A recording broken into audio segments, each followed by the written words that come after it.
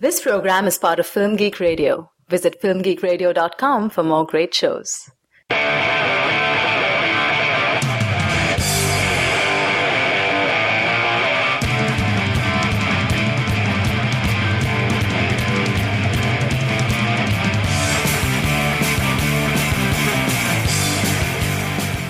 Hey movie addicts, welcome to Cinema Fix, your stop for the purest, highest quality movie reviews on the block.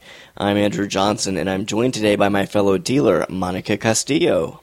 Hello, Andrew. How are you doing, Monica? I am so excited for today's episode. You know what? Today's episode just makes me want to go blow up a plantation.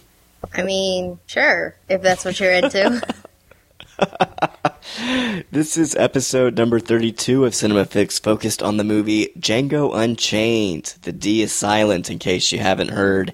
And if you're new to Cinema Fix, this is the show on Film Geek Radio focused on in-depth discussion of mainstream blockbuster films. We are here to satisfy your addiction to quality conversation about the movies. And each week we release an episode in two parts. The first part, which you're listening to right now, is a 10-minute long spoiler-free review of the film. That way you can get a good idea of what we thought about it and whether or not it's worth your time to check out this weekend.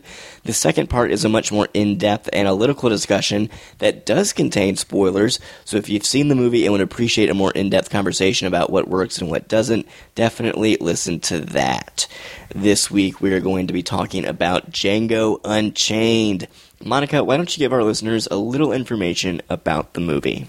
Django Unchained is the latest film from Quentin Tarantino. It stars Jamie Foxx as the Django of the title, and he is a slave purchased by Dr. King Schultz, who turns out to be a bounty hunter and teaches Django the tricks of the trade and kind of gives him sort of like a career path in killing evil white men. So he digs this, but the real story is that he wants to rescue his wife. So Schultz, being an honorable German man that he is, decides to help Django in his quest, and they take on the very infamous Calvin Candy, played by Leonardo DiCaprio, who's now the owner of Broomhilda von Shaft, who's played by Kerry Washington.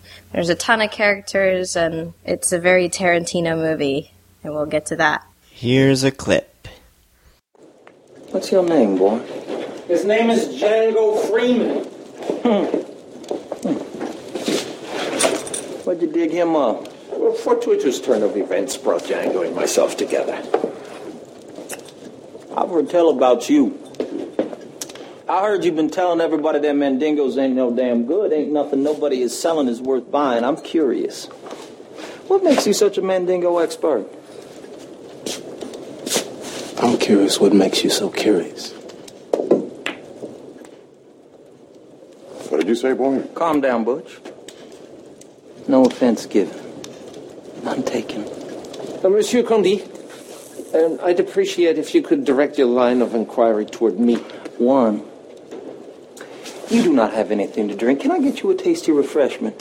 Yes, I'll have a beer. Wunderbar. Roscoe, a beer for the man with the beard, and I will have a Polynesian pearl dye, but do not spare the rum.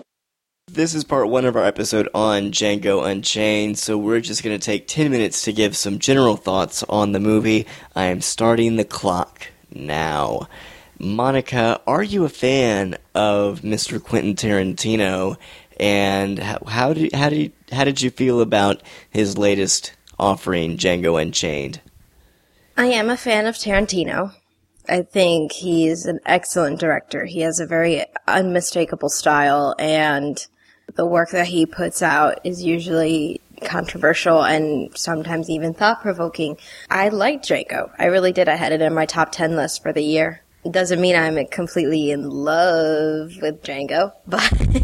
Well, it made your top 10, so it sounds like you liked it quite a bit. I did like it quite a bit. I also really enjoyed the film. At the moment, I think it's probably my least favorite Tarantino film, but I felt that way after I saw Inglourious Basterds as well, and now I think Inglourious Basterds could be my favorite Quentin Tarantino movie. It could be his best film. So who knows? It's possible Django Unchained, it could improve on a second viewing. But even though I don't think it's Tarantino's best film, I do think it's very good. It's a lot of fun. I think he's doing a lot of interesting things in terms of how he's combining genres this time around. Yeah. And like Inglourious Basterds, it is a little bit cathartic to see a film in which Tarantino sort of plays with history and allows the oppressed to get their revenge on their oppressors. Yeah. Very interesting way that this turned, because he was just like, oh, this is just a genre nut going into the heist movie, going into, you know, the certified, the stylized kung fu flicks of the 70s, but now, you know, he's made his own genre with the revenge trilogy it's supposed to be now. But I do agree that it's not, it is a flawed Tarantino film. A lot of people, and myself included, have pointed out to the editing as being probably one of its weakest points. You know, it doesn't have that really like whiplash sort of feel of a Tarantino film of going back and forth and back and forth, and the quick pacing, even during like musical cues. Because Sally Menke used to really tailor just anything to whatever cue was going on. And it was great, and it was thrilling to just watch music happen. Yes, and unfortunately, Tarantino's longtime editor, Sally Menke, died around a year ago. So this is the first film he's made without her, I believe. And while I agree, I think you're right. Maybe the reason it didn't quite impress me as much as I was hoping for is because it is his most straightforward film. He's not juggling multiple storylines. He's not really editing things in a non-linear fashion like we're used to seeing with him. It's very much point A to point B with very few cutaways. And I think it still works, but it does feel a little bit less lively than the Tarantino films that we've seen before. I mean, we're spoiled by the quality that he usually comes up with. So the fact that, for even being like not his greatest film, it's still a pretty darn good film. Yeah, I think the worst thing you can say about Django Unchained is that it's all the good stuff that we've already seen before in many ways. So maybe it doesn't feel particularly fresh, but it's still all the good stuff that we've seen before, so it still is a lot of fun. We're going to spend part 2 of the episode really diving into some of the controversy that the film has generated. But before we really get into that, I just want to know, what did you think overall about the depiction of race in the movie? I have mixed feelings about it, but at the same time, I obviously am familiar with the history. So it's like, how mad can you be with a depiction of like a sort of truth? Right. I do think that the movie could generate a lot of good discussion. I'm just glad that there's any discussion. How many times in a year do normal, regular writers, like film critics, have something to say about race? Like, I'm freaking out. There's all these people coming out of the woodwork with opinions on Django Unchained and racism and how it made them feel. And that's the way that, you know, usually you and I sometimes will watch movies and be like, yeah, this is all the time. But this one is so overt, and this one is so, like, straight up taking place in this era that there's no not talking about it, really, in a review. Right. It's the plot. And in many ways, Django feels like a cartoon, because it is just so over the top in terms of you've got these horribly abused slaves versus these really just truly evil, over-the-top, cartoonish plantation owners. I think you need the brevity, though, in order to break up the drama. Because otherwise, it would be a sad-ass movie.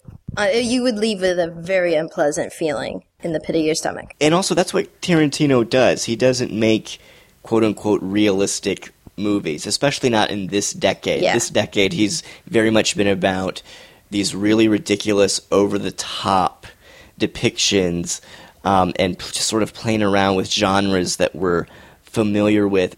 At no point in Django Unchained do you forget you're watching a movie. Yeah. Tarantino makes it very clear this is not real, this is a movie, this is fantasy, this is enjoyable, so just sit back and have a good time. Yeah. And I think that overall it works. I think Leonardo DiCaprio is fantastic as the primary villain Candy.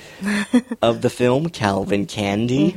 He does a good job as this evil, mustache-twirling plantation owner. And Jamie Foxx, I thought, was excellent as Django. Yeah. There was a lot of discussion when he was cast in the film over people like Will Smith and Idris Elba, like, is Jamie Foxx the best choice? And it turns out, yeah, he probably was the best choice. He's the most serious. Everybody else almost performs like a cartoon. And Yes. he's the straight-laced one, the serious one. So it was actually really good that they didn't give him the buffoon act either.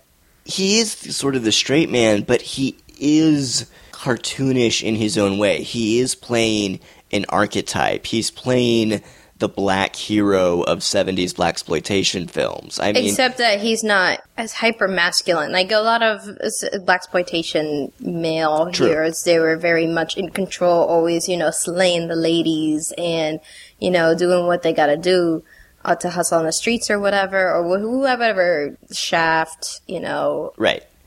all the different types. Like if he's the cop, he's the one that, is telling off the white cops.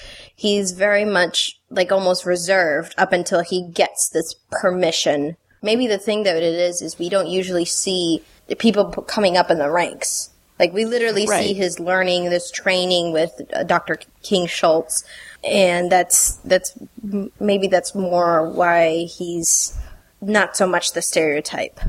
Right. He's not Black Dynamite, but at Yeah. the same time, once he learns how to shoot, he is this very calm, cool, collected, confident guy that's just kind of going around very much in control, doing what he has to do to stick it to the man, Yeah. so to speak. Yeah. Maybe the thing is that there's a change. There's a character arc to him and not so much like Yes. this character. He doesn't start off Yeah, at the top of that his game. archetype. Yeah. Right. But I mean, his wife's name is what? Brunhilde von Schaft. That's why von it's Schaft. like it's just stuck Yeah. there. Yeah. I learned that before the movie even came out, and I was like, "Oh, you cheeky bastard!" Right. So there's lots of little nods to Tarantino's favorite films and favorite genres, as usual. Yeah. With any Tarantino film, and overall, I think it works. I think it's a lot of fun. I think I wouldn't be surprised if Jamie Foxx or DiCaprio get some awards consideration. I think they're both really, really great. And I also really loved Christoph Waltz's character. He just seemed like a really interesting character to me. He plays this guy who you can tell really hates slavery. Yep. But as he acknowledges at the beginning of the film, is sort of taking advantage of that system in order to use Django for his own purposes. And I thought that was a really interesting development. But any closing thoughts about Django Unchained? Goodness, Tarantino better not stop making films just because there's no more 35. Otherwise, Christoph Waltz is out of a job. Nobody else writes for that man's 3 languages. Yeah, Tarantino did say he might retire because of the way digital filmmaking and digital projection is sort of taking over. I hope that is not the case. I think Tarantino is a very interesting filmmaker, and I can't wait to see what he does next. I'd say run out, go see Django Unchained. It's a long movie, but it's a lot of fun. And if you were a fan of Inglourious Basterds in particular, I think you will really like this movie. But I think that'll wrap it up for part 1 of our discussion on Django Unchained. Don't forget to tune into part 2 of our discussion for a much more in-depth analysis of the film. I'm hoping we're going to be able to get our friend Craig Lindsay on to really discuss and analyze the film with us. We'll be talking about all of the racial politics of the movie, and it's sure to be an interesting discussion. And don't forget to tune in next week when I believe we'll be doing our first annual Cinema Fix Awards episode, and we'll be talking about the best movies of the year and the movies that you should be sure to check out, and also maybe some movies that you should probably avoid when looking back at 2012. So be sure to tune in for that. We'd love to get your feedback on the show. You can email us at cinemafix@filmgeekradio.com or comment on the website at filmgeekradio.com. You can also subscribe to the show through iTunes, so if you like this episode, please write us a review. That would really help us get the word out about the show.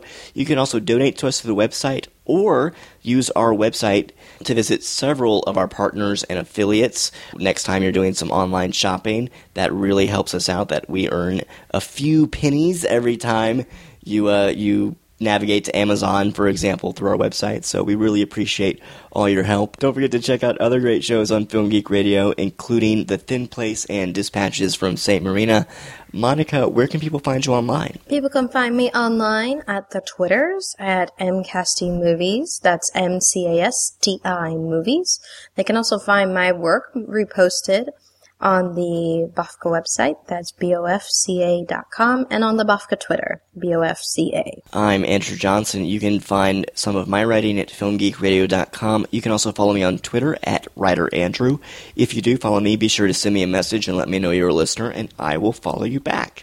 Alright, that'll do it for this episode. I'm Andrew Johnson. I'm Monica Castillo. And have fun this week getting high on cinema.